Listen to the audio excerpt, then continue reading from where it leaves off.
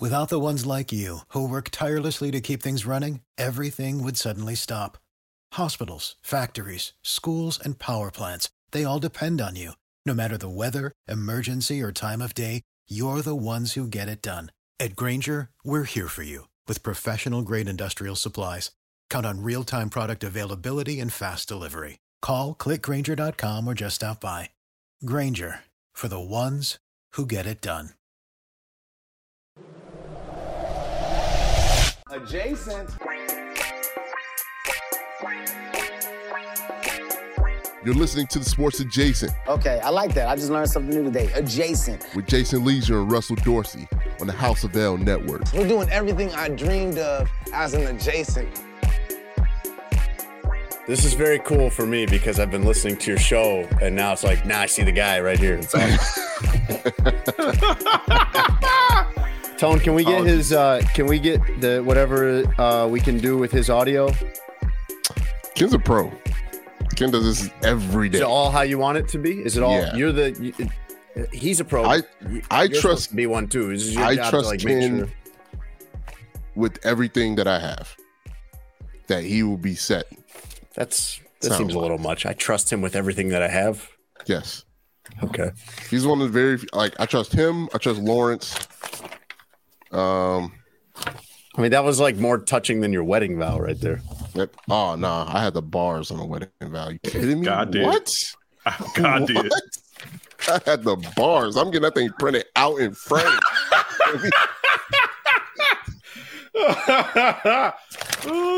that's gonna be our Christmas gift.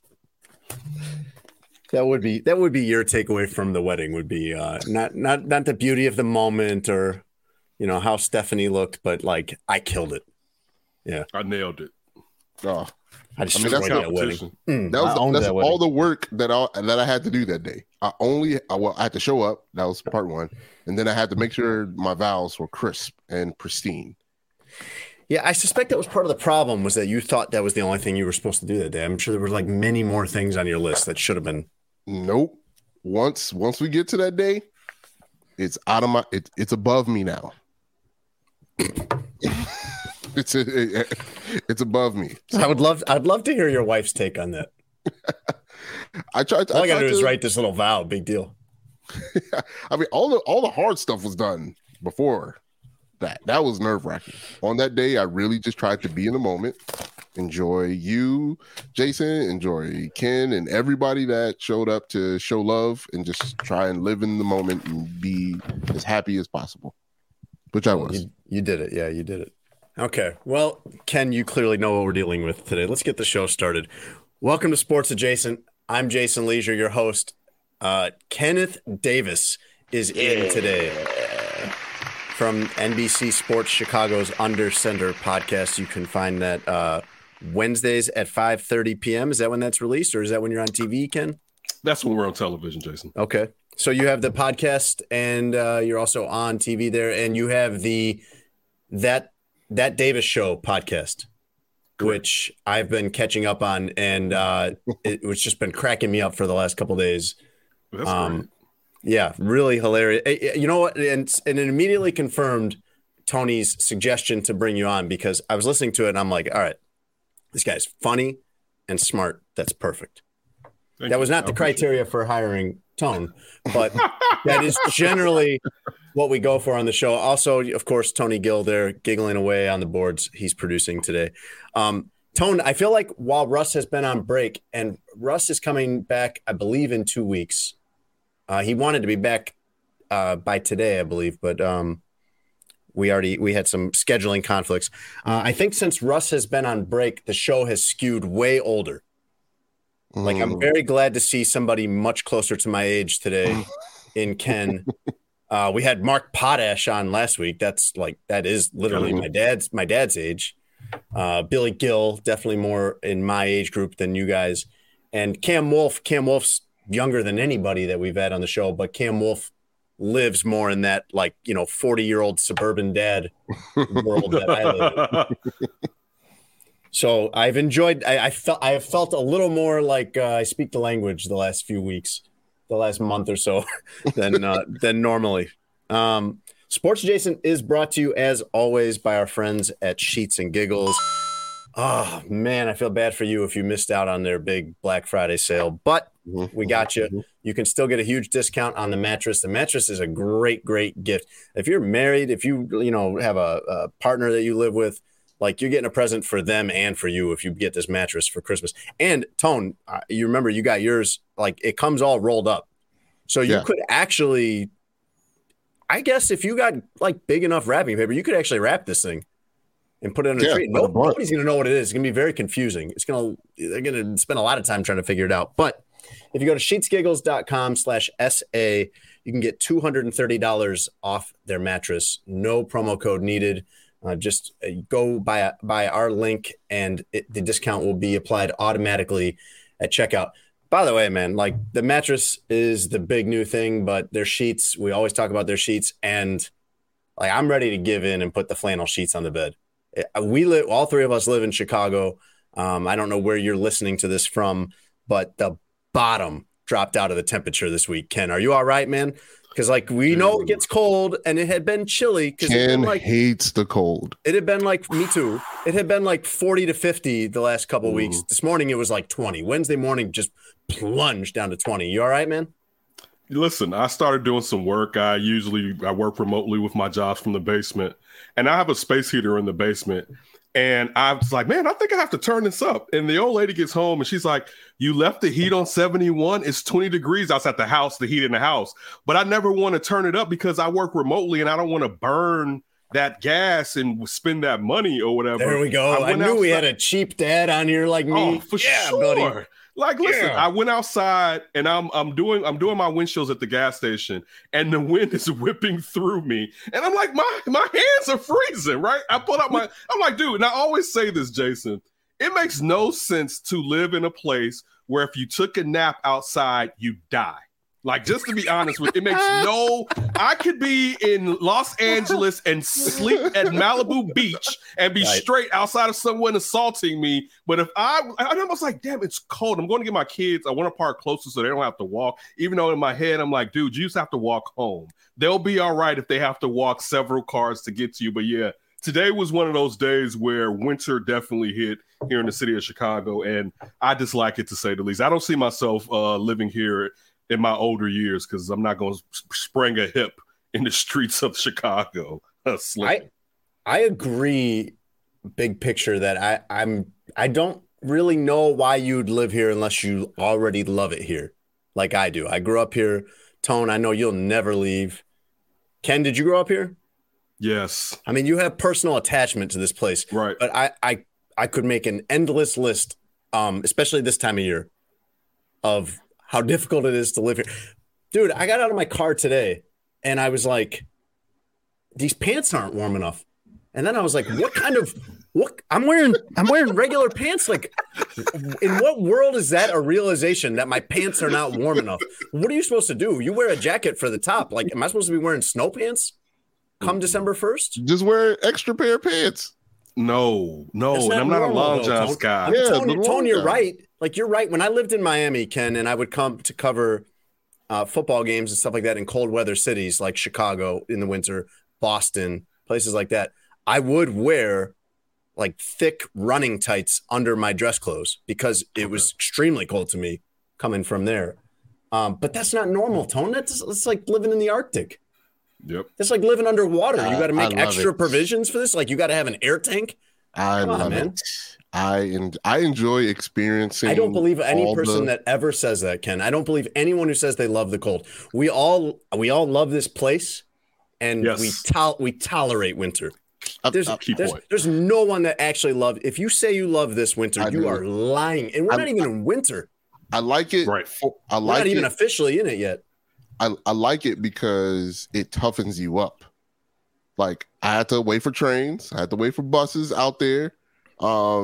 It's, I don't know. It's like if your kid's soft, move to Chicago. Stay a winter here. Let them take public transportation. It will unsoft them.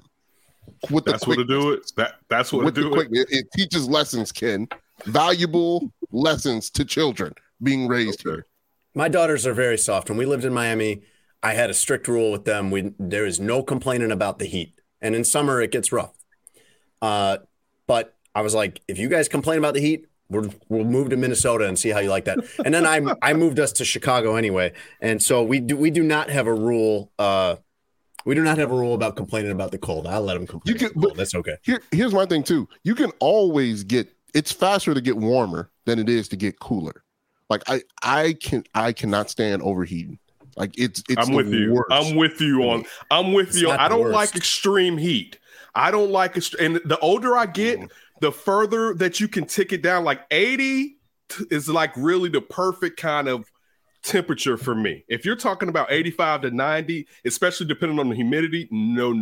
I don't like it. I don't want it. I want it to be somewhere where it's not that humid. So maybe Arizona, but something like that. But if it's humid, I feel like I can't breathe.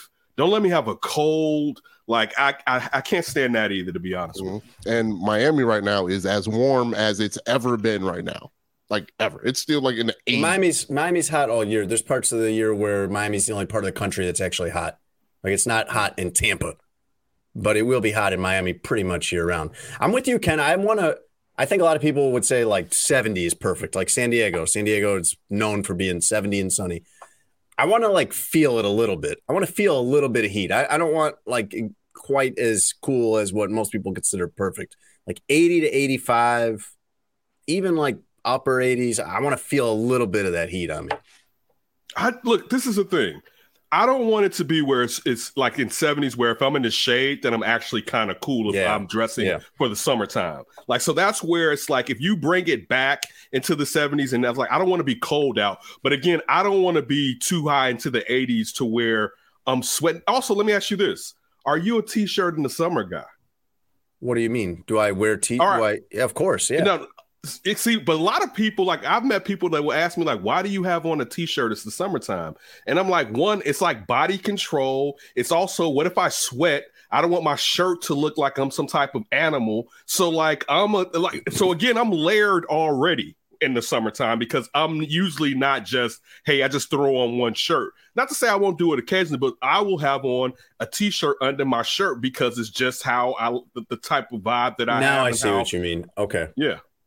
No, I'm thinking like only a t-shirt. That's it. Like that's what I'm wearing. That's what I thought. No. Yeah. I didn't think you were out there shirtless, like Jason's shirtless in the streets. No, for bare chest in it. You're one of those guys. It's been a long time since I. It's been a long time since I had that. It's been a long time since I could do that confidently, and now I think I'm in that stage where I'm trying to stay in reasonably good shape for 38 and over like employed plus, very busy. And kids and all those obligations. But I think I am, even if I'm able to maintain some level of good shape, I am probably just hanging on to the point where I'm old and don't care before I start going shirtless outside again. I have old neighbors. That's what they do, man. That's their bag. I got old neighbors that they would go naked if they could. I'm sure of it. For sure. I'll step outside. Any excuse at all to go outside shirtless and in some way too short jean shorts. Listen, if it's to grab something and it's early in the morning and all I have on are my briefs, I will step outside to grab it. They getting some cheek action. Respect me. Respect me. Out the front door? Side door, to be honest with you. It's side. That's a side door thing. That's not the front door. Never the front door. But side door draws. Okay. I think if I lived alone, I probably would. If I lived alone, I could probably do that. But I've got a wife and daughters. Oh yeah, with daughters. We're friendly with our neighbors. So like everybody, if I am seen going out into the lawn in the front yard in my underwear, other people in my house are going to have to answer for that, and I don't want to bring that up. No one sees me. If no one, let me say that too. My next door neighbor, she couldn't really see me. Kind of how her windows are set up, she couldn't really see me. So it's not one of those things where I'm doing it and it's like someone's going to be able to observe me. But regardless, if you drive by and you catch us, I mean, also they're not tight. It looks like perhaps from a distance I have on some shorts. But if it's really quick, if you're wearing boxers, you can get away with that. Maybe. Yeah, if it's a package being delivered and I'm like, yo, I got to run upstairs and get this, or let me just grab this. I don't care. Like I'm a grown ass man. They say I'm older now. Who cares? All right. As long as I'm not doing anything where I'm revealing myself in a deviant manner, I'm good to come on. Along those lines, like something I just thought of that my wife always gets upset with me about, Ken, is like if we stay at a hotel she always gets upset with me about not closing the curtains. And I'm always like, nobody can see in here. Who can possibly see in here? From the window, from way up Nobody there. can see in So here. much. You're on like the 30th floor, even if you're at like a Hilton Garden Inn or something, you're on the second floor. Like, they can't see in the windows, right? Tell me I'm right. I can't stand it. It's like, who is this voyeur that you're so afraid of that's following That you too. everywhere? Like, Right? who's waiting in the parking lot with binoculars and knows which room Yes. it is? It baffles me. It's dude, we will be on the highest floor, right? And she will not want that bad boy to be open. And it's like, dude, first of all, live life. All right. If someone catches, like, I'm gonna tell you, so we went to the Dominican Republic for a wedding a long time. This was the last real vacation we went on. This was when our son was 2. All right. Daughter's 6, he's 13 now. So we went there and they had one of those like tubs on the outside for you. If you don't, and it was dark, no one, because if you don't think I was going to get in there naked, you don't know me. All right. Like, I'm going to experience, I did not come all the way down here to act shy and no one could see me. It was pitch dark on the back of our, kind of apartment or where it was. But yeah, I'm gonna step out because, dude, I'm at this age. Who cares? I'm not doing anything. I'm gonna do me. But to your point, still, Jason, yes, I can't stand it. We'll be on wherever we're at, and she will want to close everything. But you know what? I'll say this: I complain, but it's probably better than someone who always wants to put it out there for everybody to see something. That'd be scary. That'd be scary too. That'd be a lot to manage, I'd say. Yeah. I think the key to the whole conversation is people can't see you. Right. Because, like, okay, if you could see me, like, you have the right not to see me walking around indecent, but you can't see me. Mm-hmm. You can't. Who's looking through these hotel rooms? Like, I mean, unless somebody is really trying, then that's on them. Like, I feel like I'm in a safe space. I'm with you. Somebody is actively trying to. Right, somebody could do that at your house. Someone could do that at your house if they wanted to. At this age, if you want to see it that bad, here, it's yours. It's old Wu-Tang. It's yours. It's yours. This doesn't seem like the best time to mention another sponsor, but Sports Adjacent is also brought to you by BetMGM. You can download the BetMGM app or go to betmgm.com and use our promo code adjacent200, and you'll get this deal. If you bet $10 on any NFL game, there's 6 weeks left in the NFL season, you win an extra $200 in future bets if either team scores a touchdown. Just use promo code adjacent200. BetMGM, the king of sportsbooks.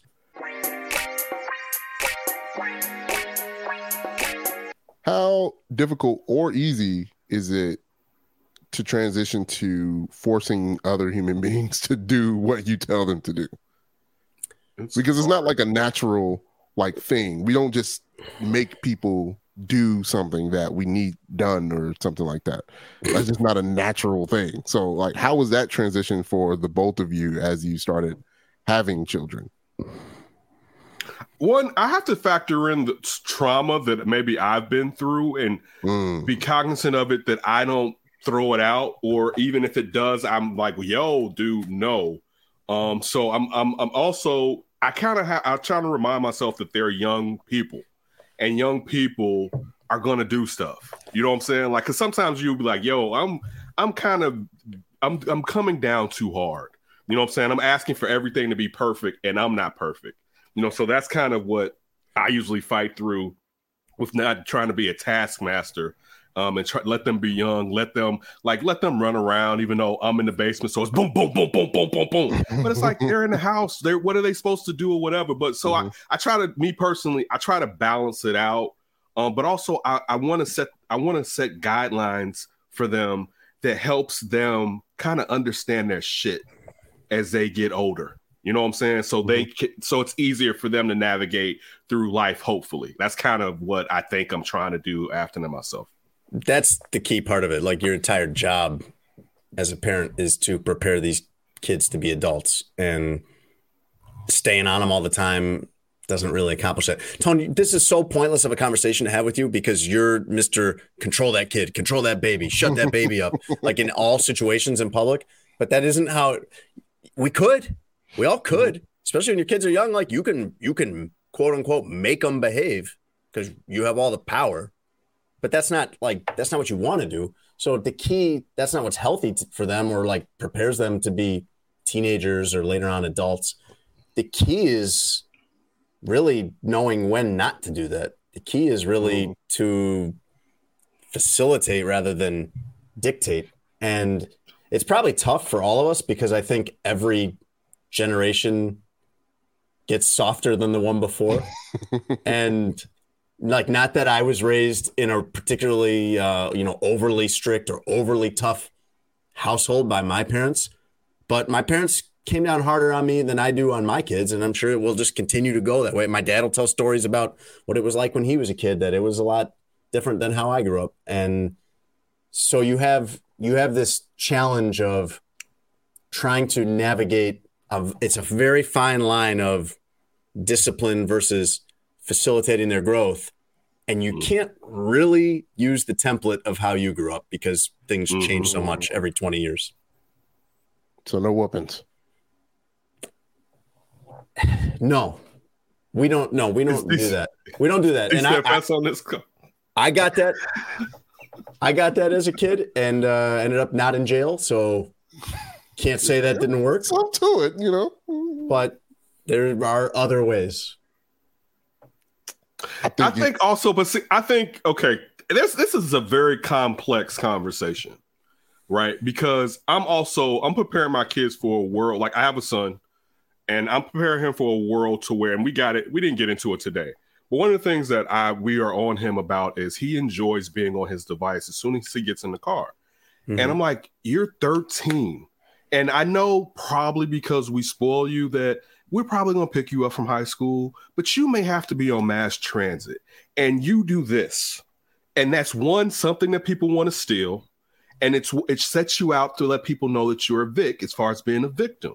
And I grew up in the streets of Chicago. So body language and a lot of that stuff meant a lot as far as keeping me safe and protected. So like, that's one of the things where sometimes I feel like that, we're hard on. And then to go along with, just how do you act when you're in come in contact with authorities? You know what I'm saying? Like, so that's another thing that you have to kind of have that discussion with them. Because at this age, you'll say at my son's age at 13, I already had the cops putting me in the back of police and I didn't do anything. I was just young, black, and there. You know what I'm saying? Like they see me running down the street. It was like someone's house got broken into a block away. Get your ass in the back of the police car. Like it was stuff like that to where it's like, so those are kind of the conversations. And in a great way, my kids don't know that because they haven't been outside. Like I was outside. I was outside. Like I could stay out. Like my dad, who was pretty much a great parent, sometimes because I was responsible, they gave me too much leeway. Like I could be outside at 1 a.m. in the morning staying with my mother sometimes. But even with my dad, I could be outside till 11:30 at midnight at sometimes. And this is still in grade school that I'm talking about, junior high or something like that, where anything can happen. So, and I would leave the house at like 11:30. Now we live in a world now where I don't play like that with my kids, right? I had a friend of mine tell me he still lets his kids do that and they're safe. And I'm like, that's great for you.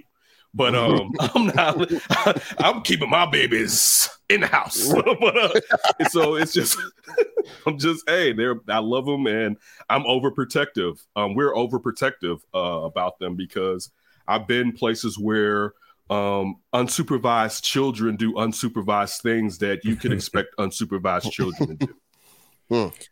But you have to, in general, like within reason, as far as what's safe. You really have to. And this is the challenge I'm having, Ken, right now with my daughters being 11 and 8 and kind of out of that little kid stage. It's like, I got to let them screw it up however they're going to screw it up to some extent. Because otherwise they're never going to be prepared to make real life decisions. They have to be able to, at some point are going to have to be able to decide it on their own. And so we got to start working toward getting to that. And I think I probably am like you as far as being a pretty conservative parent, pretty careful parent. And so that's my inclination is like, just put them in bubble wrap, but that's not good for them. So I'm constantly fighting myself, Tone. Like you're asking the question about how do we control our kids basically.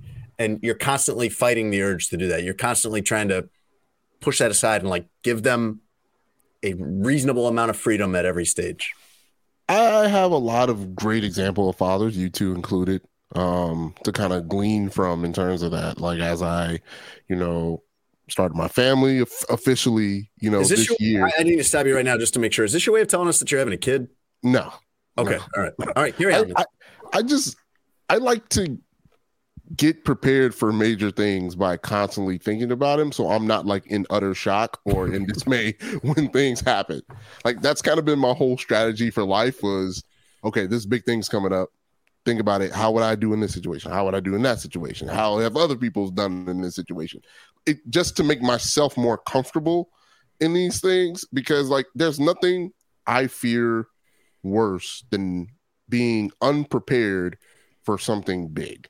Yes. It's the worst feeling. For me specifically, I don't think there's anything worse for me than being unprepared for something major or something that I'm personally responsible for on a large scale. Like that is my worst fear. It's not public speaking. It's not drowning it's not being prepared for stuff that I'm supposed to do because I didn't think about it enough. Well, one of the things I respect about you is that you do seek counsel of older people. Like you ask me things, you ask Lawrence things. Like I know that you do that. I'm sure you ask your dad a lot of things. But 10 things. But what baffles me? Oh, good. Then this is perfect. Maybe he understands the experience that I have. What baffles me, Ken, is that like Tony will ask me about these things in a text. Tony will text me like, so I'll just get a text from him that says, "How do you raise a good child?" Like, oh, let me just answer this in emojis, Tone. Like what? He literally texted me once while he was preparing to get married. He texted me, "How do you balance work and your marriage?" It's just a text. Right. I'm so listen. Yes. Yeah. And yes, he's definitely done that. And it's one of those things where if we're having a conversation, one, just from us having a conversation, we can kind of suss out what you really are trying to get to. And also I can kind of find out what I'm really trying to say. It's nothing worse than a long text and you're trying to be poignant about, hey, this, and it's just like, I'd rather just talk to you. Exactly. But I'll say this. Right. That's because we're old. We were around each other enough to where we would have lunch a lot. So he would come up to the office where I worked at, and we were just sitting there in the cafe. I know people were like, who's this dude with Kenneth? And we would just laugh it up and huckle and just do whatever. So it gave us that benefit. And also he would come over to my house. So that's one of the reasons he has an affinity for me. He would come over to my house and we would just treat him like family or whatever, because he basically is family. So it is what it is. That's another thing that I think people in Chicago kind of switching topics here about, like Ken, right? Like Ken has been one of the best Chicago sports voices in the city for about 8-9 years. And I don't think a lot of people know when you do this sports thing, sports media, sports journalism or whatever, like just the many paths there are to get there. And it's not all the same. And Ken is an example of that, going and reaching places and platforms just by the sheer will of his talent, but also his dedication and his stick-to-itiveness to it, that I think is very interesting. Like Ken's path to where he is now has been one of the more interesting ones I've seen and heard in Chicago, where it wasn't the traditional way, but somehow he ended up in the places that he was. I don't know your background, Ken. Like, fill me in. Tell me what Tony's talking about here. It's all because of Tony. Tony Gill made your career, really. Tony Gill made my career. Right. But there's a point to that, to be honest with you. When you try to give your best regularly and you're good at something, my dad used to tell me that I should be talking sports. And I remember I was so cocky that I said to my father, I don't want to talk about the topic. I want to be the topic, right? This is my arrogance. When if I would have listened to that man, rest his soul, I would have been You know how much money I'd be getting paid right now if I would have just listened to him tell me this when I was like 19 years old? So anyway, at 30, I went to broadcast school with my coworker. He was going to go. I thought about it. Me and him had hella debates in the office break room. Damaj, shout out to D. We go to broadcast school and we take it seriously. A lot of people, and I'm not disparaging any school. If you're not going to really go for it, don't take that money out and waste it, because they're going to come for their money. All right. And like, I'm one of the few people that have actually made income from going to one of these places. And it doesn't have to be where you make it directly from what you went there for. Because I saw classmates that got into video and became directors but a lot of people didn't do anything with it. And that's 10 grand, if not more, that you're just messing with your credit. All right. Gone. And people don't, that's real money. At some point, you're going to have to be an adult, and that's real money. All right. You may not look at it like that, but it's not for free. So I went there. Damaz and I started a show on the school's radio station. The school's radio station used to actually have a couple like real legends on there. When we started getting on there, the legends was leaving. But we were like a main factor as far as the guests or whatever. We sucked. We didn't think we sucked, but we sucked. Because it takes reps. I tell people, and I'm not dissing anyone. I know it. People think that this is what I want to do. I want to start a show and I want to get celebrity guests. And that's not bad, but you need reps. Like people don't believe, and because it seems slow and it's going to take time, you need thousands of reps, thousands. And I'm still not as good as I hope I am 2 weeks from now.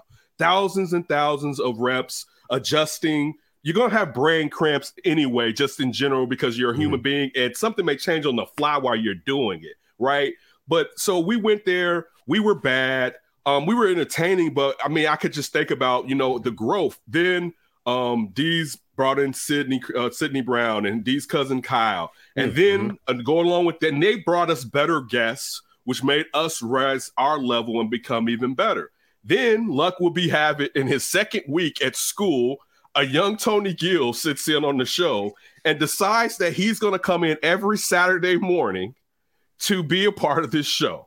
And it's funny because I feel like it shaped one of the things of what he finds funny in this kind of platform and this place. So that's why he kind of, it's one of those things where it's like, if you're a producer and you have an MC and it's like, he spits it how I like, you'd be like, I make beats for him. He makes beats. I spit on his beats the way that he likes me to spit on his beats, basically. Tony has consistently latched on to the right people creatively. And I don't say that in a bad way, Tone, like you just leech on to famous people or something like that. Tony has been he's had very good judgment of, aligning himself with people that he finds creative and he finds funny, and that they see that in him. They've been happy to have him at every stage because he's like that. Yes, talk about Tony and I'm gonna come for your head. Anyway, back to this. All right. That's how and I don't do that for everybody, but I really do it when it comes to him. So Tony ends up, and so this is to be like the debate. I used to be like, yo, let Tony produce the show. He's at 6-7 Score producing. Why isn't he producing the show? Not a knock on anybody. It just made sense. All right. So at this time, we come up, Jason, with kind of what you see when you watch That Davis Show. Kyle and I decide, and it was because of the, Deezus and Mero, we need a show that doesn't do sports. We need a show that if we want to swear, we can swear. We need a show that talks about politics. It talks about anything that we want to talk about, right? That's why this show started, was because Russ and I were both working at the Sun-Times, and really nothing has changed. I'm still covering the Bears for the Sun-Times, and Russ is covering baseball for Bally. Unless there's something about baseball, he doesn't have a place for that. Unless there's something about football, the Sun-Times doesn't really have a place for that. Like, we need a place where we can talk about whatever we want to talk about. And some of it is some nonsense about whether or not people can see through hotel windows. But some of it is very important. We talk about race. We talk about society. We talk about politics. We talk about a lot of important things. So that started, and I named it The Flip because it was a flip of what we were doing. So we had a show that was called The Flip. We did The Flip in this little studio at ICB for really like maybe 4 weeks. And then we were opened into Shangri-La, and Tony starts bringing us a 670 to score in Russ's studio. Oh my God, we're not going back. So we end up, it went from occasionally we do it at Russ's studio to, for the most part, we're already doing it. And mind you, at the time, D and myself were working in building 1 of the Prudential building, 670 scores in building 2. So instead of even going down to the South Loop and paying for parking, which I was paying for, we could sit there and I parked in the Millennium garage and we were fine. But we had this wonderful studio, and that's when we started meeting. D had already known Lawrence. We started because he was an intern at 670 to score. So we started meeting everybody up there. Everyone was fantastic. And then the school kicks us off the air, right? So the school kicks us off.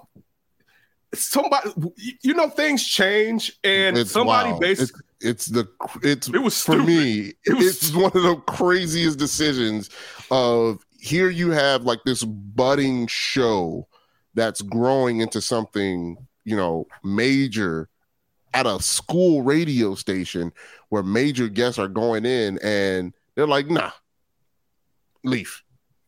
Right. Why? So they told. We don't know. We're talking about it. They want to give it to a student. They wanted to give it some student perhaps may have asked for it, but whoever was running the station at that point looked at it as they're no longer students. Let's give it to a student, which was fine. And listen, it's if that's what they want to do, great for them. That's what they want to do. They offered us to go out in Lombard and continue to do it.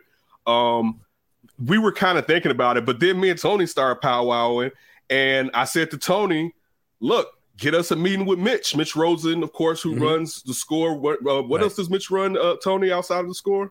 Everything. Shout out to Mitch Rosen. Shout out to Mitch Rosen.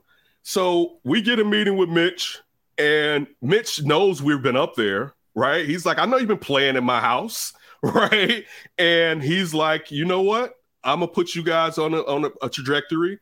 And he lets us sit in for Les Grobstein and Julie. And then on holidays, we would come in and do perhaps other time slots or whatever. But we started sitting in on 670 to score and having to do 5 hours overnight, which you get your chops up when you got to do 5 hours overnight. Everyone always thinks stuff like that, like the overnights or filling in on holidays. Like, why would anybody ever want to do that? Well, you would want to do that if you're trying that hard to make it, and that's your step in the door. That you would want to do that. Go. Don't stop. I've hosted on Christmas Eve before because it's like, this is my only. This is how they're going to get a chance. Yeah, they're not going to bring you in on a Bears Monday or something. Like, you take what you can get. Listen to what he just said right there. You take what you can get and you make the best out of it and you keep going. A lot of people parlay it into more down the road. Yeah, and I'm not saying it disrespectfully. Because at some point it's okay if you decide you don't want to do it. But a lot of people, because the road is longer than what they expect and we seek instant gratification, they don't want to go for it. So we kept going. I had the best teammate in Demise because we're looking at each other and we're tired. It may take a minute before we get paid.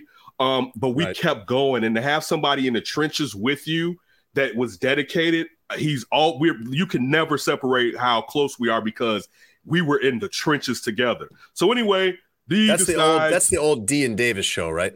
Correct. Yeah. Thank you for saying it. So it was D and Davis was the name of the show. At one point, shout out to D, shout out to Chanel, shout out to Grace. D decides he just wants to be with his family, which is understandable. It was sometimes I thought about, I don't know about this. And I had actually mentally had set up a clock in my head as far as how long am I going to keep going after this or whatever. So D had decided to step away. I had kept doing shows. I was going on other people's shows. And Tony had mentioned prior, like, things gonna be a chance for you up here at NBC. And then after a minute, they put me on a trial basis for 5 months. You know what I'm saying? To where it was like, all right, here goes some cash. But there we go. And I shout out to Michael Allardyce and everybody at NBC. What I'm saying, Bulldog, everybody, just looks out and just to give me the opportunity. Then they put it on television, and it's just grinding. And the grind's not gonna stop. There's no reason. It's not even no reason. It's like, what do you do it for? So that's how I ended up here now. Was just I kept going. I kept, and also I connected with someone who, and my intent was not to connect to Tony because opportunity would come from Tony. I connected to Tony because we both have a dark and messed up sense of humor. I think that's the only way. And you should be concerned and probably talk to somebody about that. But like, I think when you're using people just to climb, people can sniff that out easily. Like that's never going to work. If you are trying to attach to people because you love what they do and you think that you are a good fit, like you have legitimate reasons, they're going to see that and they're going to want that part of things. If you're just trying to use them to climb, like there's no smart, successful person that would miss that. They'd see that and you'd be filtered right out. I mean, the reason why I connected to Ken and Damon Spurl on the Dean Davis show was I appreciated they got in early and they wanted it as bad as I did. I didn't know what my career wanted to do. My only goal was to work at the score. That was it. I didn't know what was coming after that. I just wanted to work at the score and say that I worked at the score at any capacity on the radio because that's what I wanted to do. And they had the same ambitions of we just want our voices to be heard because we just enjoy having a good time and talking about our favorite topics. And it just went from there. I just started that media journey, and Dean Davis, they were right there, already had a guideline for me to follow and listen and learn. So I'm not where I'm at if it wasn't for Ken and Demons, just being 100% honest. I'm not, if they don't embrace me and allow me to make mistakes, to do some weird and odd things on the radio that's necessarily not radio etiquette, but allow me to grow in that role. I don't know if I'm in the position to meet Jason Leisure, who has also become one of my best friends.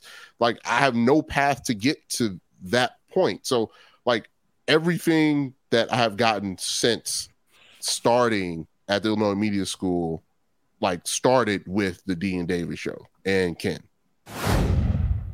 Hey guys, Sports Adjacent is brought to you by BetMGM. You can go to BetMGM.com or download the BetMGM app. It's a great app, and you can use our offer. Use our promo code Adjacent200, and here's the deal they're going to give you. If you bet $10 on any NFL game, so a game you're going to watch anyway, put $10 on one of the two teams, and if either team scores a touchdown, you win $200 in free future bets if you use promo code Adjacent200. BetMGM has all kinds of other stuff on there. You can bet on NFL games, like I said, but college football too, NBA, NHL, player props, parlays. They have it all. Just go to BetMGM.com or download the BetMGM app. And remember to use our promo code Adjacent200. That'll win you $200 in free future bets when you bet $10 on an NFL game, as long as one of those teams scores a touchdown. That's it. So go to BetMGM.com or download the BetMGM app. BetMGM, the king of sportsbooks. Save big on brunch for mom, all in the Kroger app. Get 16-ounce packs of flavorful Angus 90% lean ground sirloin for $4.99 each with a digital coupon. Then buy 2, get 2 free on 12 packs of delicious Coca-Cola, Pepsi, or 7-Up, all with your card. Shop these deals at your local Kroger today, or tap the screen now to download the Kroger app to save big today. Kroger, fresh for everyone. Prices and product availability subject to change. Restrictions apply. See site for details.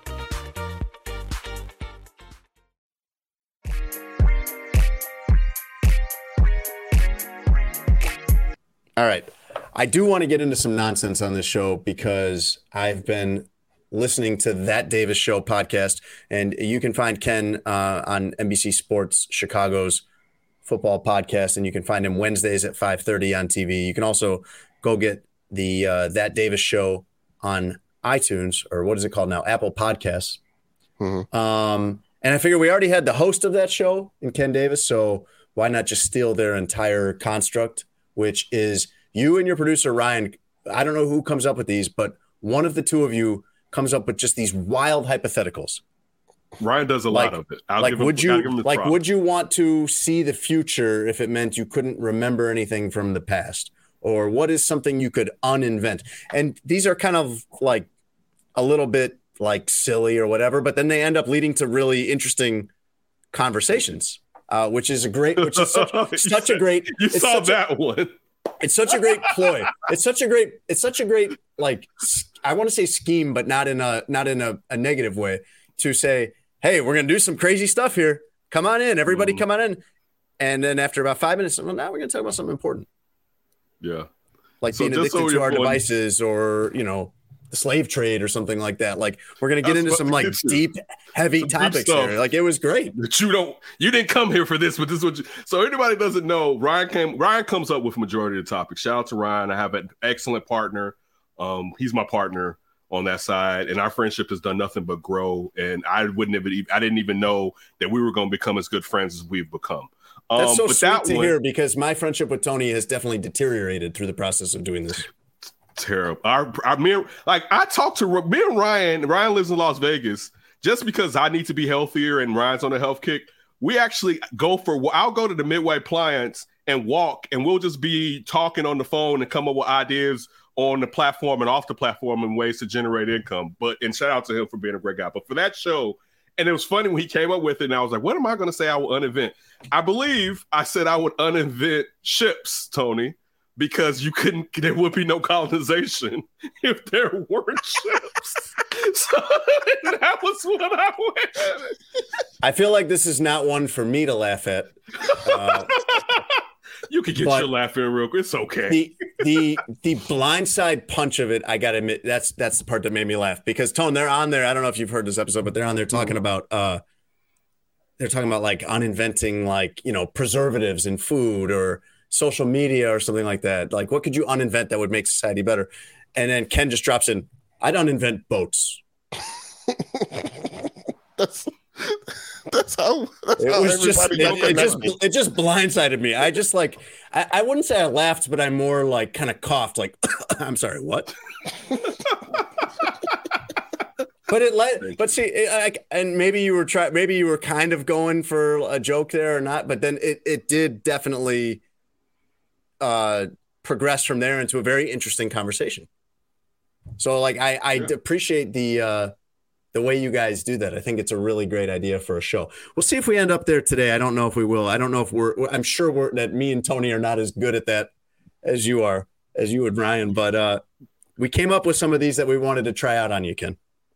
Mm-hmm. And we can all get in on this, but if you could live the life of one character from a movie or TV show, who would it be? All right. And I'm going to tell you this one. And this isn't just because you gave me this topic today. This has been something as being an avid comic book reader growing up, particularly from probably when I was like, let's just say 9 to 14, 15. Then girls took my lunch money, but I didn't take it, but I was using it to go see them. So I'm a big Marvel guy. I collect DC. I collected DC comics, but I'm more of a Marvel guy. And when you really get into it, you want to know who is one of the baddest of the bad. And you start to really, I used to have the trading cards so you can see the ratings and what their powers were, agility, abilities, and all that stuff, right? And it hit me, and I went back to somebody back then.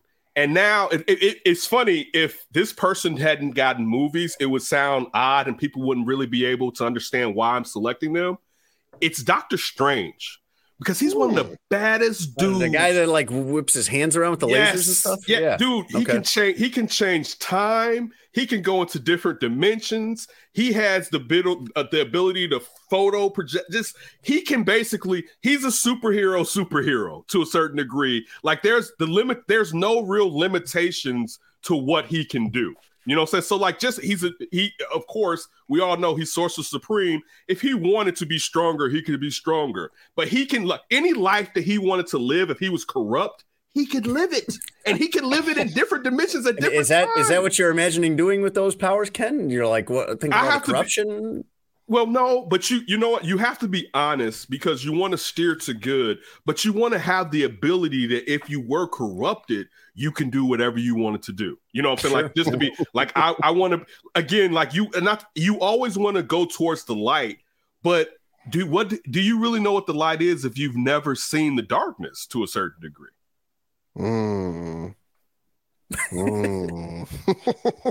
All right. Okay. All right. I would pick Michael Scott from The Office, Tone. I would want to be Michael Scott because Michael Scott does screw everything up all the time, but he doesn't know it. In his world, he's batting 1,000 and he always goes home happy. And that sounds kind of fun. Pootie Tang. Okay. Oh my goodness. All right. I can see that. I can see that. All right. If you don't know who Pootie Tang is a Chris Rock creation. Pootie Tang could sing. It's a cult classic, exactly, yes. Pootie Tang was a superhero, stopped crime, had money, had all the women. Like Pootie Tang. Spoke in his own language.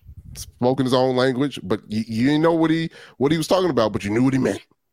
Satite. Tippy. All right. Ken, if you could have any animal for a pet, and the catch is like the stipulation is that whatever animal this is would behave like an average level dog. So you could have a lion, and it's not going to do like lion stuff and ruin everything and kill everybody. It's going to behave like basically just like your average dog. What animal would you want for a pet in that scenario? I'm not in astrology like that, but you just said a lion, and I'm a Leo. So, of course, that crosses my mind. But it hit me, and I'm happy that Melvin dropped this on our text thread today. Outside of a lion, I would want a bear after watching the preview for Cocaine Bear.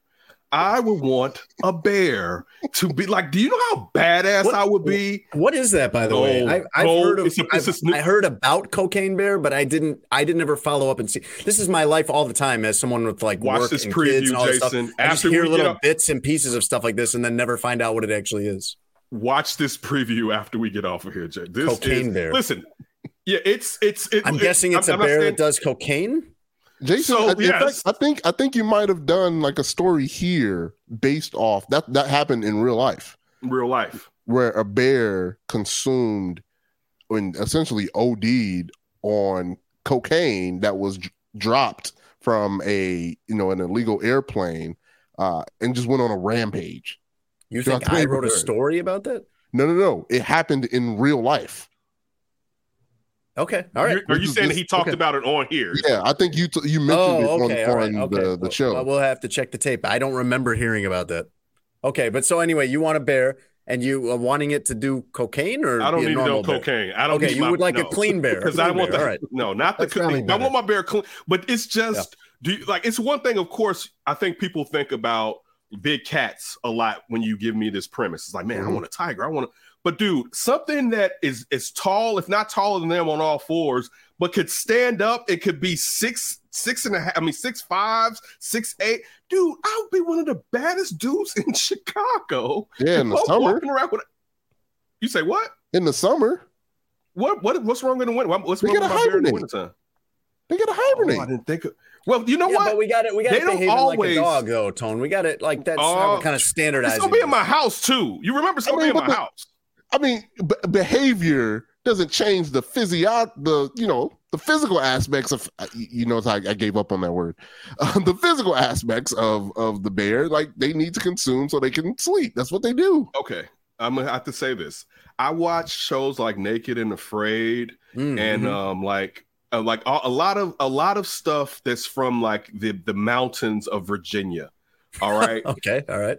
So I like a lot of those shows. Appalachia. Those yes, I watch all of those shows of like the guys that go out hunting and doing all. Bears, their hibernation can actually be short. They definitely prefer to hibernate, but it's not always fact. But yeah, basically they do want to. But the hibernation can be a shorter period. Tony, if my bear wants to sleep for a couple of months, cool. I go on vacation. Seriously, I wish my dog would do that.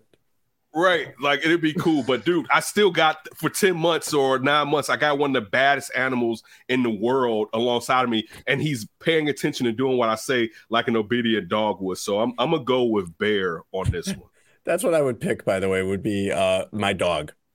If you're promising me that the animal would behave like an average level dog, I would take that, just my dog. Like if we can get my dog elevated to average level behavior, that'd be fantastic. What are you picking, Tone? Harpy Eagle. Oh, I think the surveillance, the letting me know things like, traffic or something.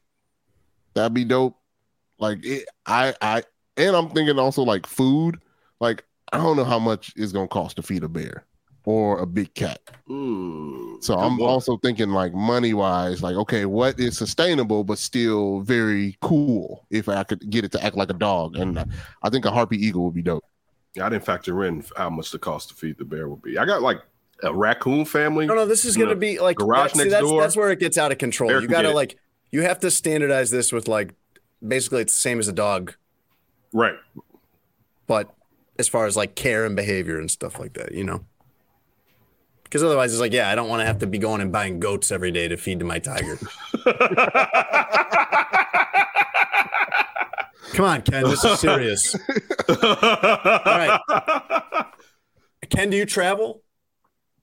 I used to. We used to travel. Okay, all right. Well, that's good enough. Like, okay. Mm-hmm. What was that?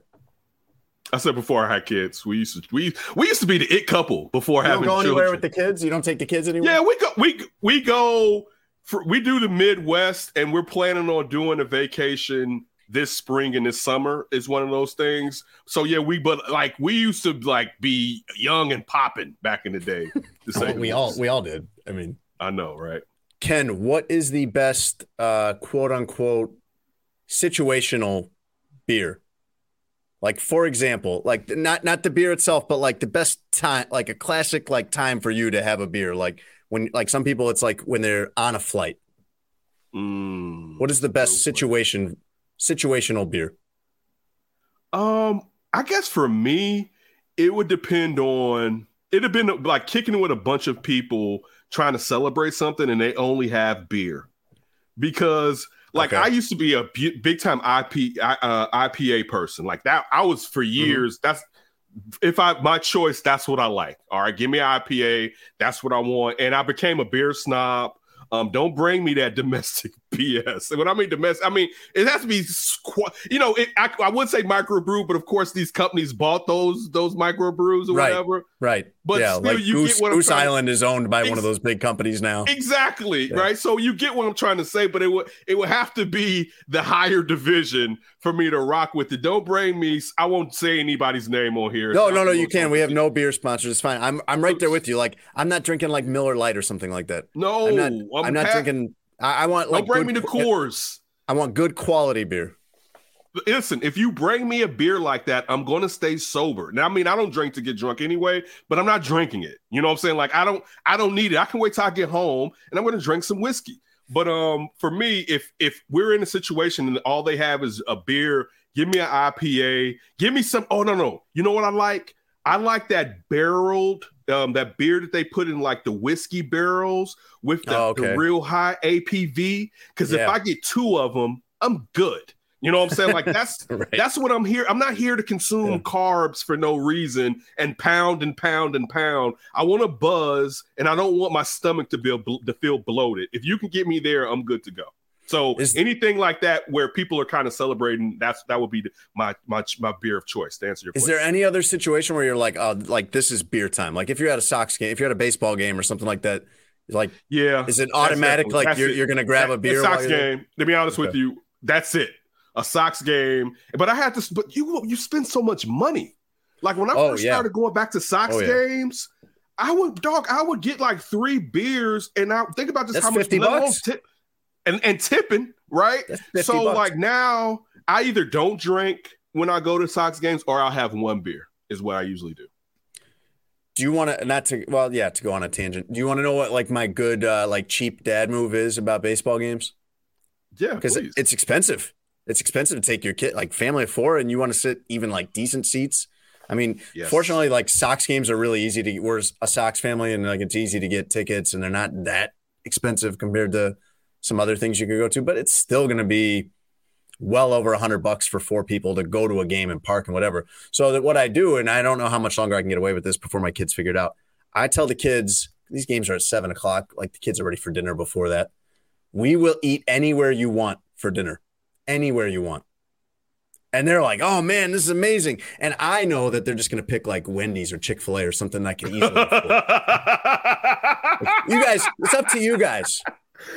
You guys pick anywhere you want. We'll stop on the way in and that's where we'll eat. And then I buy them like a whatever treat they want at the game. So I get out That's a good cheap dad move. I like that one. I'm gonna use that one. I'm gonna use that one.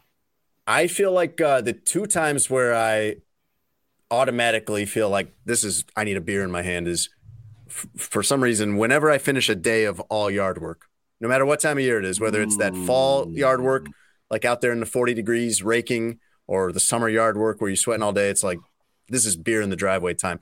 The other time, and people will think I'm making this up probably just to be sarcastic and mean, but when I get home from a Bears game.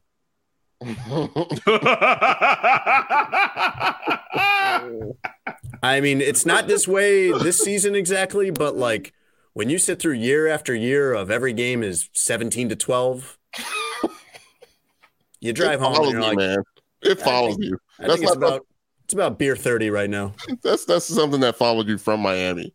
Like Miami was bad when you were there, and then you left, and then they got amazing, and now the Bears. This year, like the Bears are about to go maybe 3-14, and this will be the most interesting NFL season I've ever covered because it's weirdly been interesting, even though they might end up being 3-14.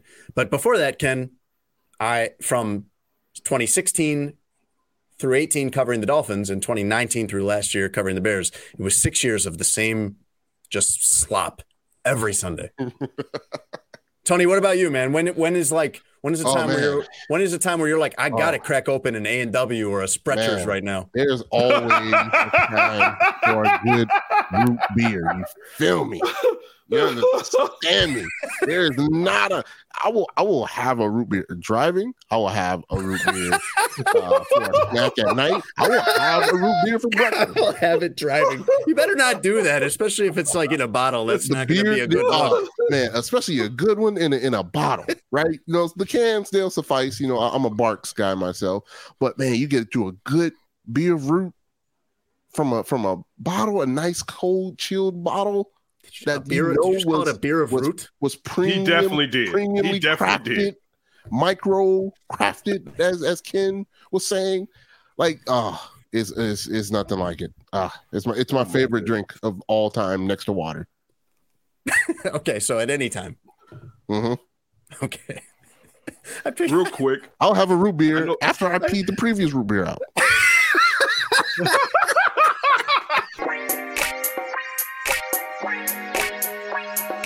All right, Tone. Ken Davis is about to get introduced into some bullshit. Hit the button. This is bullshit. Time to call out the world's hypocrisies with bullshit. High quality bullshit. World-class designer bullshit, to be sure. Bullshit. Presented by Sheets and Giggles. They just say whatever they think will interest the audience or make it appear that they know what they're talking about. And what comes out is bullshit. You love Tony, the producer, don't you, Ken? Oh boy, that has 670 written all. I could see that. Like, I feel like I'm watching that. That was some Boys and Bernstein stuff that's right there. That's fantastic. I'm telling you, man, when this guy tries, it's incredible. I Call Bullshit is our weekly segment where we call bullshit on something in or out of sports. And it is brought to you by Sheets and Giggles. You can go to sheetsgiggles.com/SA and you will automatically get $230 off their new mattress. It is amazing. It's sustainable and well-made and all those things that you want to know about, but it also is incredibly comfortable. Perfect level of firmness, perfect level of comfort.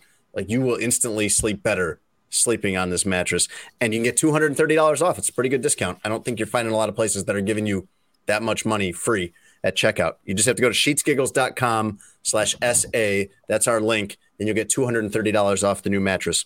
We're calling bullshit on the Vikings. The Vikings are 9-2, and that's the part I'm calling bullshit on. They're not actually serious. I mean, they're good. This is the Vikings for the last, 10 years? Really, really good regular season team. Maybe not really, really good, but good regular season team. Nobody takes these guys seriously, though. They're 9-2. Do you know what their point differential is, Ken, at 9-2? Do you want to take a guess what it would be at 9-2? I would say the point differential is max 3.5 points, if that. It's plus. No, I'm sorry. I think per game. Oh, so you're saying over as far as Go ahead. Oh, no. That would be wonderful for them. That would be plus 30 or so. It's plus 5. They are 9-2, and they are at plus 5. The Jaguars, for example, are at like plus 12. Okay, gotcha. This is we're not talking about the totality of points. Margin versus, of yes. Margin of They are, victory. they are not. The Vikings are not top 10 in any category, any statistical category that you care about. Kirk Cousins is having. He has right now the career low for him in passer rating, and he's 34 years old. So that's not like that. He's not on his way up. The 49ers, Cowboys, and Eagles are all favored ahead of them on BetMGM right now to win the NFC. It should be. And it's like, this is common sense. If anybody's watched Kirk Cousins, listen, you know I believe in Justin Jefferson. Or a healthy Dalvin Cook. Sure. Yeah, a healthy Dalvin Cook. Outside Adam Thielen, if he wasn't older, I would give more props to.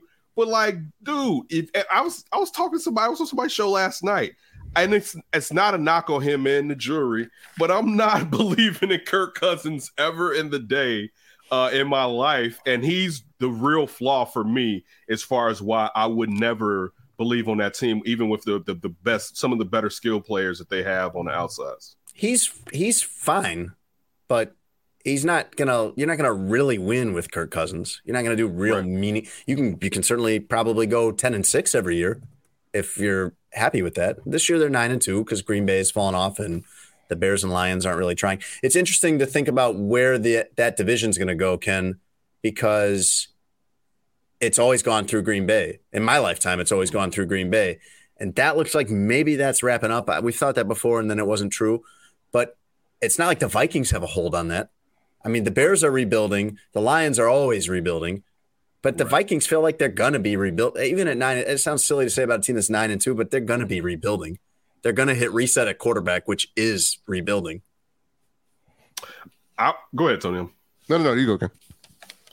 It's funny when you say that. You know the team, and this is going to sound wild, that I guess Green Bay, if the defense if that defense, when you look at the names on the list in the future, in the upcoming seasons, play like that, and let's just say if they move off, even though the dead cap money this year doesn't seem like it even makes sense to move off of Aaron Rodgers, but let's just say hypothetically they did, you would still look at if Jordan Love was going to be good or not. I'm going to tell you this. If the Lions got a quarterback, I know their defense sucks. If the Lions got a quarterback to go with that offensive line, man, and I never believe anything about the Lions. They have to do it to prove it to me. But with the Bears having so many holes, it's great that Justin seems like he could become a superstar if he can win from the pocket. But with the Lions having that offensive line, I'm like, dude, if they figured it out. Like when I watch them, I'll just be thinking back of it, but I'm like, but then I tell myself, they're Lions. They never do. Figure it out, right? But you know what? We thought that, and this is going to sound silly because they still haven't won a championship, but we should think that about the Clippers. You know what I'm saying? And the Clippers ended up, in 2021 in the Western Conference Finals. Like teams that we used to really bash as being the bottom tier for the most. Dude, I grew up where, and again, you're closer in age than me, the creamsicle Tampa Bay Bucks, they were the joke and the laughing stock. And then finally, and I say this to Tony Dungy every time we get him on the show, finally, when they start getting good, they realign the divisions and put them in the South, and we can't watch when they're actually a good team, the Tampa Bay Bucks. But the Tampa Bay Bucks used to be worse than the Lions were, basically. Yeah. And again, I have to see it to believe it, but those teams that are just sorry suckers, occasionally they do have their day. But I'm with you. This division does look like it can be open moving forward, depending on what happens in Green Bay. There's no bullshit to call on the Lions. The Lions are the Lions, and they'll always be the Lions. The bullshit that we're calling is on the Vikings. I Call Bullshit is brought to you by Sheets and Giggles. You can go to sheetsgiggles.com/SA. Check out all the sheets they got there, man. Check out those silky smooth 100% eucalyptus sheets. Get those on your bed. Get those for somebody for Christmas. They're going to love it. Get those flannel sheets, though, too. They have a hybrid eucalyptus cotton flannel. I'm definitely putting those on my bed now that it has just plunged into Arctic temperatures here in Chicago. But if you want the mattress, it's super comfortable, perfect level of firmness, Tony loves it. Tony does a lot more than sleep on that mattress. Blow a back out. Feel me? You can get 200. I'm not even here for that. You can get $230 off applied automatically if you go to sheetsgiggles.com/SA. Nobody wants to hear about partner sex. Like, who be like, tell me about how you be doing that to your wife. Nobody wants to hear that mess. Like, what's that? Like, nobody, keep that to yourself. Right? What's great is that Tony has been talking about it like that since before it happened. Oh. Hey, I'm trying to promote the mattress product. All right. He knows. Speak it into existence. Oh my goodness. Oh my goodness. Yuck. Like my parents talking about it. Like, nobody wants to say that. Tony, leave all that in, man. All right.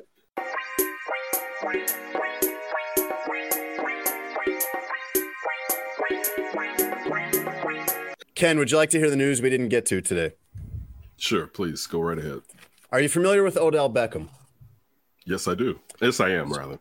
A lot going on with Odell Beckham right now. Odell Beckham might be someone that would be better served road tripping than flying. On a flight from Miami to LAX the other day, he had to be removed from the plane, and there's a lot of controversy back and forth. There's his side, there's the flight attendant's side. They're saying that he was in and out of consciousness and he was not responsive when they're asking him to put his seatbelt on. He's saying that he was sleeping and he would have put his seatbelt on when it was time to. And his rep is saying this is an overzealous flight attendant. There was no arrest. I think that's kind of the final score to this. Like, if you get pulled off a plane and you deserve to be pulled off a plane, you're getting arrested. And he was not arrested. So I think that's the final resolution to this. But he will be on planes coming up again soon. He is visiting with the Giants on Thursday and the Bills on Friday, Dallas Cowboys on Monday. I guess maybe the Chiefs are out. I know the Chiefs were in on him at one point, the Ravens, the Packers. I'm sure he's not wasting his time with a team like the Packers or the Rams that have fallen out of the standings here. But everybody wants him, and he was good last year. We saw him catch a touchdown pass in the Super Bowl. Where would you go if you were him, Ken? I would probably end up, and I think this year would be the only year that they have a chance. I'll probably end up in Dallas. Dallas always seems like there's one puzzle piece missing, and I'm not saying he's the puzzle piece. I think Dak needs weapons to be the Dak that they're paying him to be. He needs everything to be Porsche standard. And I'm not dissing Michael Gallup, but I think Michael Gallup needs to be his 3 rather than being his 2, or even depending on where you're placing CeeDee Lamb, because CeeDee Lamb, still to this degree, isn't an 88 the way that an 88 is. But people forget Dez Bryant wasn't an 88 for the first couple of years before he really started clicking in as far as that number and what it's supposed to mean as far as if you're a Cowboy. So I think he would really help the Cowboys. To me, and I've thought about this, why go back to the Maras and the Giants when they cast you aside? Like, you could say it was the general manager. You were one of the biggest stars in the NFL, and they felt that you were a problem. And they may feel that again. And I know you love New York and all the trappings that come along with New York, but I would say you're probably better off. And also, I think it's contract-wise. When you're saying, like, Kansas City, we know there's only so much money Kansas City is going to pay him, because they're like, yo, it'd be cool if you was here, but I'm not going to pay you. And I know even Jerry's talked about it being, Jerry Jones, the owner of the Cowboys, has talked about it being reasonable. So I think the Cowboys, the star, all that would give him the stage that he would prefer. So I would say that he should probably go and play with the Cowboys. I'd want to go to the Chiefs. I'd want to take, especially if I was him and had made as much money as he has on and off the field, I would be really more concerned with how enjoyable it is. And it'd be very enjoyable to play for the Chiefs, I feel like, especially as a wide receiver. I think going to the Giants, they're not good enough. And Dallas is one of those teams like the Vikings. Like, everyone's always surprised when Dallas turns out to be just kind of okay. Everyone's always shocked by that. It's like, how many years in a row can you be shocked by that? So if I was going to pick out of the teams that he's visiting, I think I'd pick the Bills. That looks like, and not that I would really Chiefs. love living there, but, well, I don't think he's considering the Chiefs. I would. Okay. But out of the 3, it sounds like he's going to visit the Giants, Bills, and Cowboys. I think I would take the Bills for half a season and see if I could win a title. Tone, big football news coming up this weekend. this week rather, Deshaun Watson is reinstated practicing and will start against the Houston Texans. This was coming for a long time. We knew this would happen. He served his suspension. What do you think about his return to the NFL? Just another reminder of, he's going to be a pariah. That's what I'm going to attach to him forever. No matter what he does as a Cleveland Brown, he can win championships. He can break records. I will always remember Deshaun Watson for that. And I don't think we should forget all that came with Deshaun Watson leading up to him being a Cleveland Brown and their quarterback. Again, this could be coincidence that they gave him this amount of games where his first game back is against his former team. There's going to be a lot of people watching. In Houston. In Houston. In Houston. There's going to be it's going to do numbers. It's going to do numbers. It's going to be a national game. I'm sure everybody in the country will have the means to watch that game. It's going to be interesting to see how they broadcast this game, knowing what's around it. The victims are supposed to be there at the game.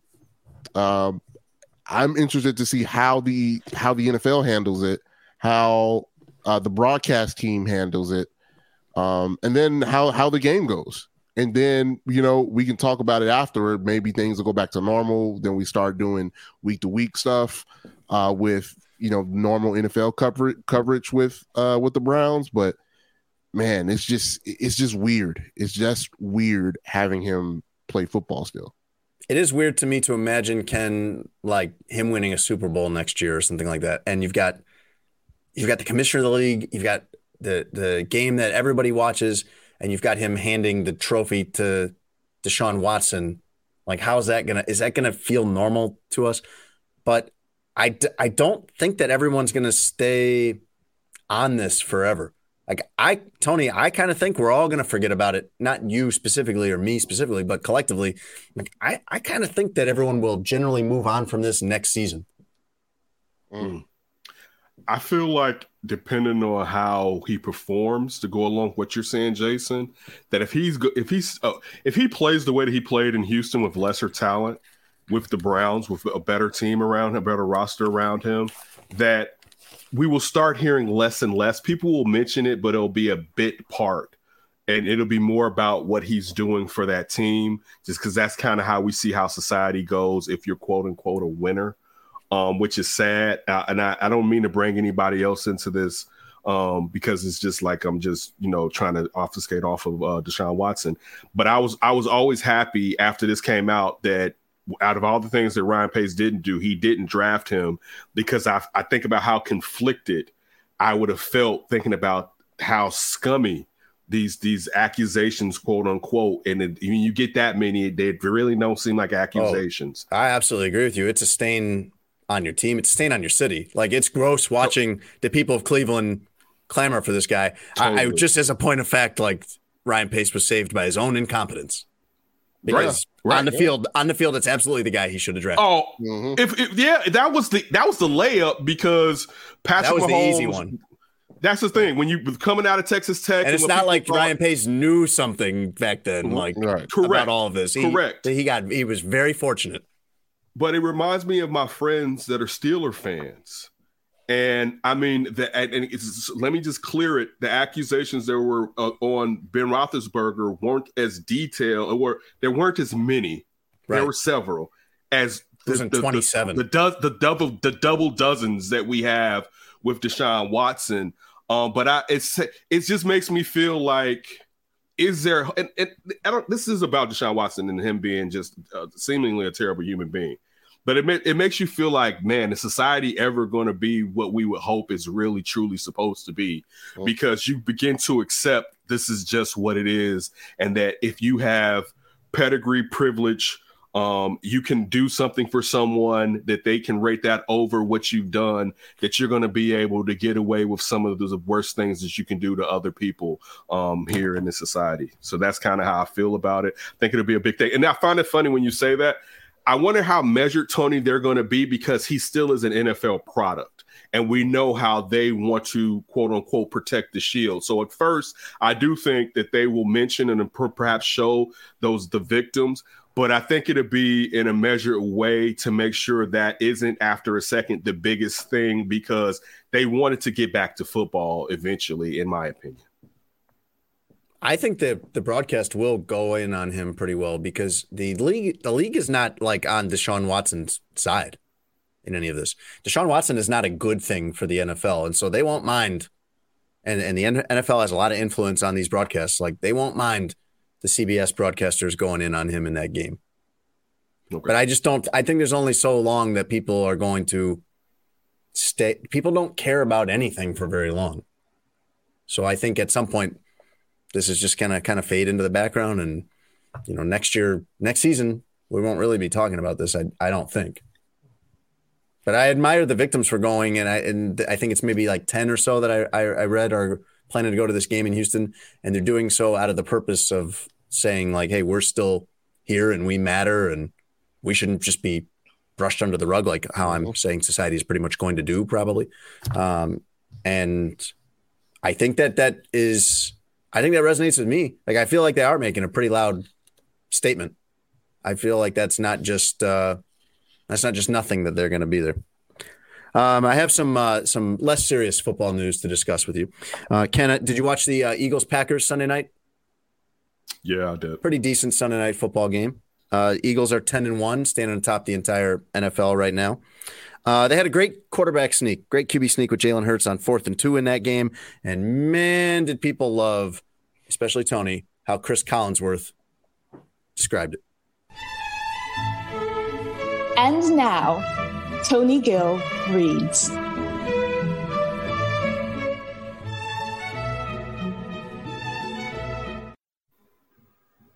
Kenneth Davis, what's going on, man? Tony Gill with glasses in the building. How you doing, man? I'm well. How are you? I am excellent, man. You're shining. You're shining like the light.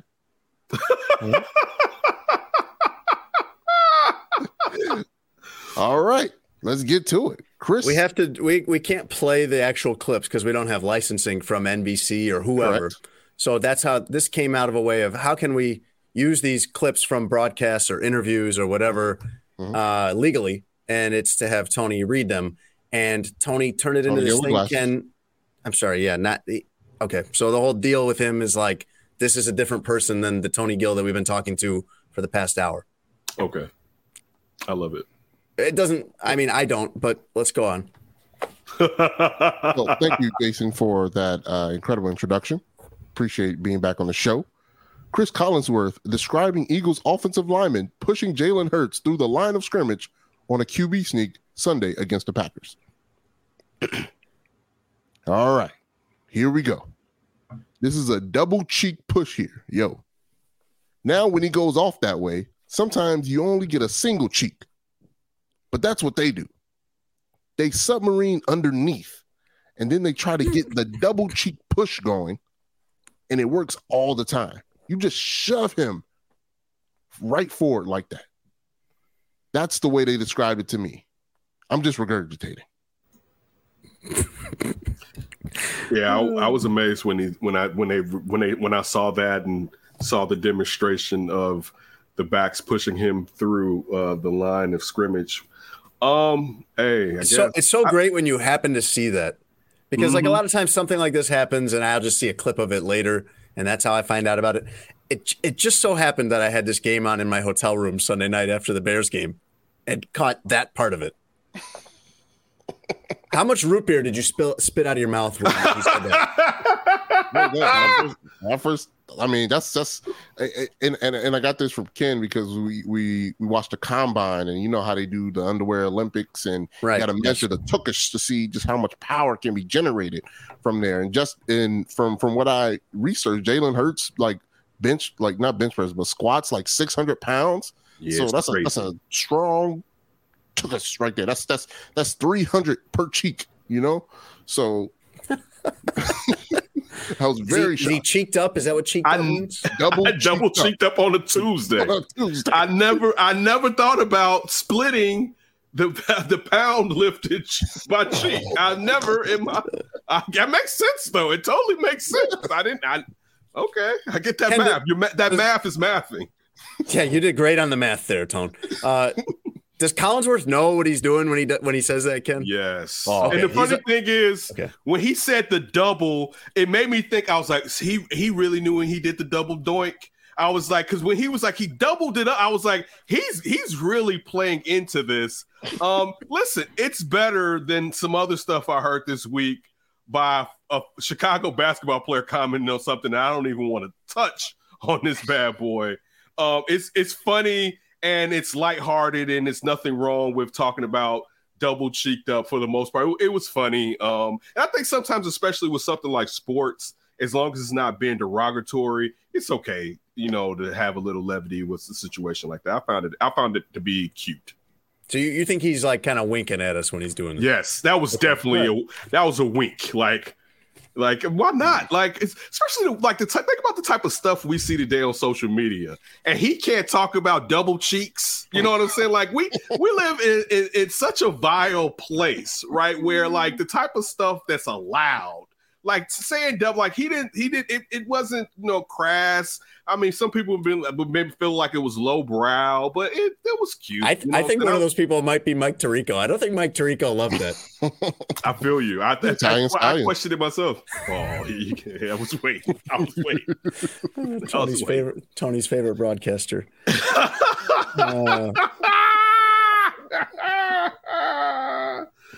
I could go into so many different lands, and I'm not going to touch on that. Oh my goodness. Wow. Elon Musk is still burning Twitter to the ground. That's going great. And now Apple is among the many companies pulling advertising dollars from Twitter amid its destruction. And it turns out Elon Musk doesn't like that. He doesn't like some guy running a company deciding to do whatever they want, including taking their money away from him. He's gone after Apple CEO Tim Cook with a bunch of tweets and claiming that Apple is also threatening to keep Twitter out of the App Store. And we're rooting for this thing to fall apart at this point, aren't we? Aren't we all like rooting for Twitter to collapse, and then we'll wait a year for the next Twitter, whatever it's going to be, Mastodon or whoever. Yeah. I mean, I'm just waiting for it. Like as soon as, hey, this app isn't working properly, we shut it down temporarily, and then temporarily will return to permanently. So yeah, I think he's definitely on it. Twitter's definitely on its way down, and I'm here to see it crash and burn. When? How? Because people have been saying that for the last month, if not 3 months. But when do you expect this? Just 3 or 4 weeks ago, it was the next day it was going to be gone and over with. When do you expect this to take place? Because personally, I think it'll sputter, and some people are so addicted to Twitter they won't be able to really let it go for it to really die. A really good and clean death, in my opinion. They said that about MySpace too, Ken. I think it's going to be when we all get that invoice in our email box for the blue check, $8 a month. I can tell you I won't be paying that. No, never. All right. I feel you. Even, you know what? But I'll push back on that. Social media was in its infancy for the most part back then. And again, this is an apples to oranges comparison. I feel like Twitter is like the big three or big four when it comes to automotives almost. Now, the country isn't going to sustain Twitter. It's not that important. But I feel like the people that will still go there will keep it alive a lot longer than it should be, especially if there's not a place for them to go. Because some people, like for instance, there will be, though. There definitely will be. I go there to read, but I don't go there to post. So for me, I could basically deal without Twitter. There are people like, for instance, we did an interview with Dominic Foxworth yesterday that was posted, right? And as soon as it posted, someone's comment came in, and I turned to Af and I was like, why did they even have to post? Like me personally, but I'm older. I don't feel that just because there's a platform for me to say whatever I need to say, that I should say it. Because where I came from, you know, and I know it doesn't happen on this, you may get punched in your face. Now, I'm not really that worried about getting punched in my face, you know, but still, there was a certain decorum when it came to, there's certain things and there's certain ways that you go about your day. And I feel like some people are extremely addicted to that and addicted to doing it on Twitter, and they're going to sustain Twitter a lot longer than it would have been if it wasn't as popular. I know it doesn't generate money, but just those people loving that place and what it means to them may keep it going longer than it would be if they weren't as addicted to it as they are. Do you remember when Blockbuster was the titan of the entertainment industry? Correct. I mean, just more recently and more like apples to apples closer. Like there was a time where it's like, who's going to ever knock down Netflix? And Netflix is bleeding money all the time. And, you know, content wise, you have HBO Max is better. A lot of people prefer Disney Plus over the stuff they've got on Netflix for their kids. Like these things don't usually last forever. I never believed in Netflix. I always felt that Netflix was odd to me because unless they had a movie that perhaps I want to watch, I didn't really watch the series. So Netflix never really consumed me like, you know, it consumes up like, and everything you're saying is facts. I'm just still saying I still think it'd be around a tad bit longer than it would be if people weren't as addicted to it as what they were. But like you say, you know, just like the dinosaur and the dodo, it can be out of here at any time. And finally, Ken, animals get inside your house. It happens. You get mice. We're dealing with mice at my house right now. That's a lot of fun. But usually it's not a moose. Firefighters in Soldotna, Alaska, got called in to remove a 1-year-old moose from the basement of a home Sunday morning. Apparently, this moose was eating some plants near the house and fell in through one of those basement window wells, crashed through the glass because it's a massive animal. And what do you do? What do you do when there's a moose in your basement? I guess if you're in Alaska, you're a little more like, you know, experienced with what do you do with a moose or a bear or whatever else lives in Alaska. Alaska seems like a really dangerous place to live, to even visit. Yeah. So they tranquilize this thing, no problem. That's the easy part. The fire department comes out, they tranquilize the moose. But then how do you get it out of a basement? It's 500 pounds. And they're lucky it was just a 1-year-old. Maybe. Because they get a lot bigger. They used a transport tarp that is usually used as like a stretcher for, quote, larger humans. It took 6 men to carry the 500-pound moose out on this tarp. So they brought it out. While it was sedated, or it was never totally like out. I saw pictures of this thing, Ken, and they're carrying the moose out, and it looks like it's just kind of riding along, looking around, like I'm a moose being carried by people. This is great. So they stitched it up. It had a little cut on one of its legs from going through the grass, and they gave it what they described as a counteractive to the tranquilizer, which I don't know what that'd be. Maybe this is cocaine moose. And then they let it go, and it just like ran off into the trees, and it was fine. That was it. It sounds to me, and it hit me. Mountain Man is one of the shows that I prefer. How tasty, and I'm sorry if I disrespect anybody. How tasty is moose meat? Who are you disrespecting? The people that are listening to this, who not the moose community, but people that perhaps would look at a moose isn't something that you eat. My first thought was, what's that moose steak going for right now? Yeah. Clearly he came into my basement. He's ready to go. And if you say that the thing is 500, I'm being honest with you. I would want the thing to live and get out of my house. 500 pounds. I'm going to make a joke and comment that perhaps that this moose was sacrificing himself and we should do him solid and get him in the freezer and chop that moose up and get him just right. Me personally, to be honest with you. I'll try it. Tone, find out if people eat moose. Do some producing. Look that up for a second. Yeah, I'm all for it. Ken, you want to cook up some moose ribs or something like that? People do. That. People eat moose. Yeah, that's the thing. You did not look that up. I didn't have to. You just know. You just know that people eat moose. Yes, people eat moose. I'll just trust that. Sure. I would guess that they do, though. People eat deer. I think they do. I think I've seen them with the antlers on their backs and carrying it. I think they do. But again, look, it'd be different if this thing weighed 150 pounds. You just said a 1-year-old weighed 500 pounds. Yeah. Dude, look, I took care of my grandmother and my great aunt. when my grandmother didn't want to help, you know how we've all done this when we were younger or whatever, when you don't want someone to lift you and you sit down and you make yourself heavier or denser or whatever. Yeah, it is going on. Yeah. And I remember me and my brother wanted to quit because she just wouldn't help us lift her. We were so tired. And she may have weighed 160, 170. I mean, I don't think she weighed 170. And you're talking about a 500-pound moose. And you think I'm about to go through heavens and earths when this silly ass moose decided to crash into my basement through the recessed well window. No, I'm gonna think about it. I may not do it. I'm definitely gonna think about it.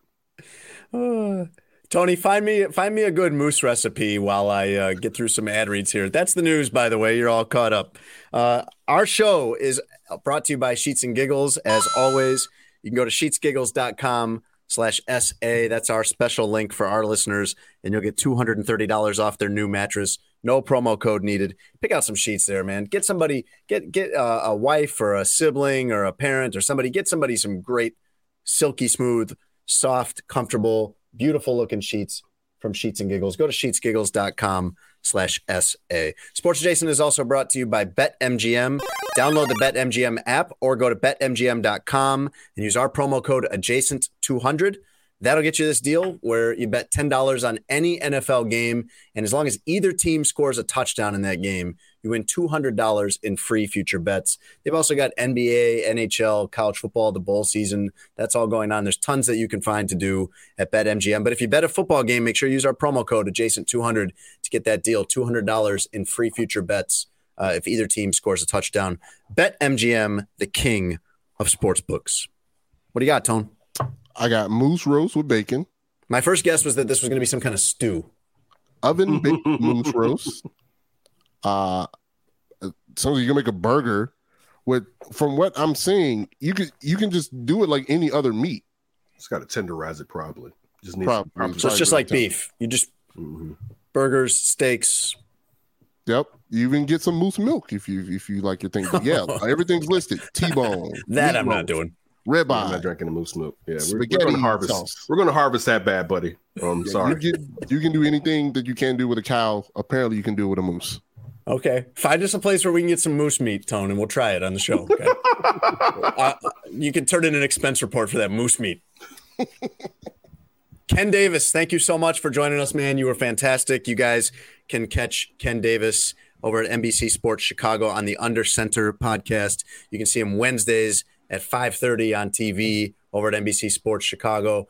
And you can also get the That Davis show on Apple Podcasts. Ken, this was awesome. Thoroughly enjoyed it, man.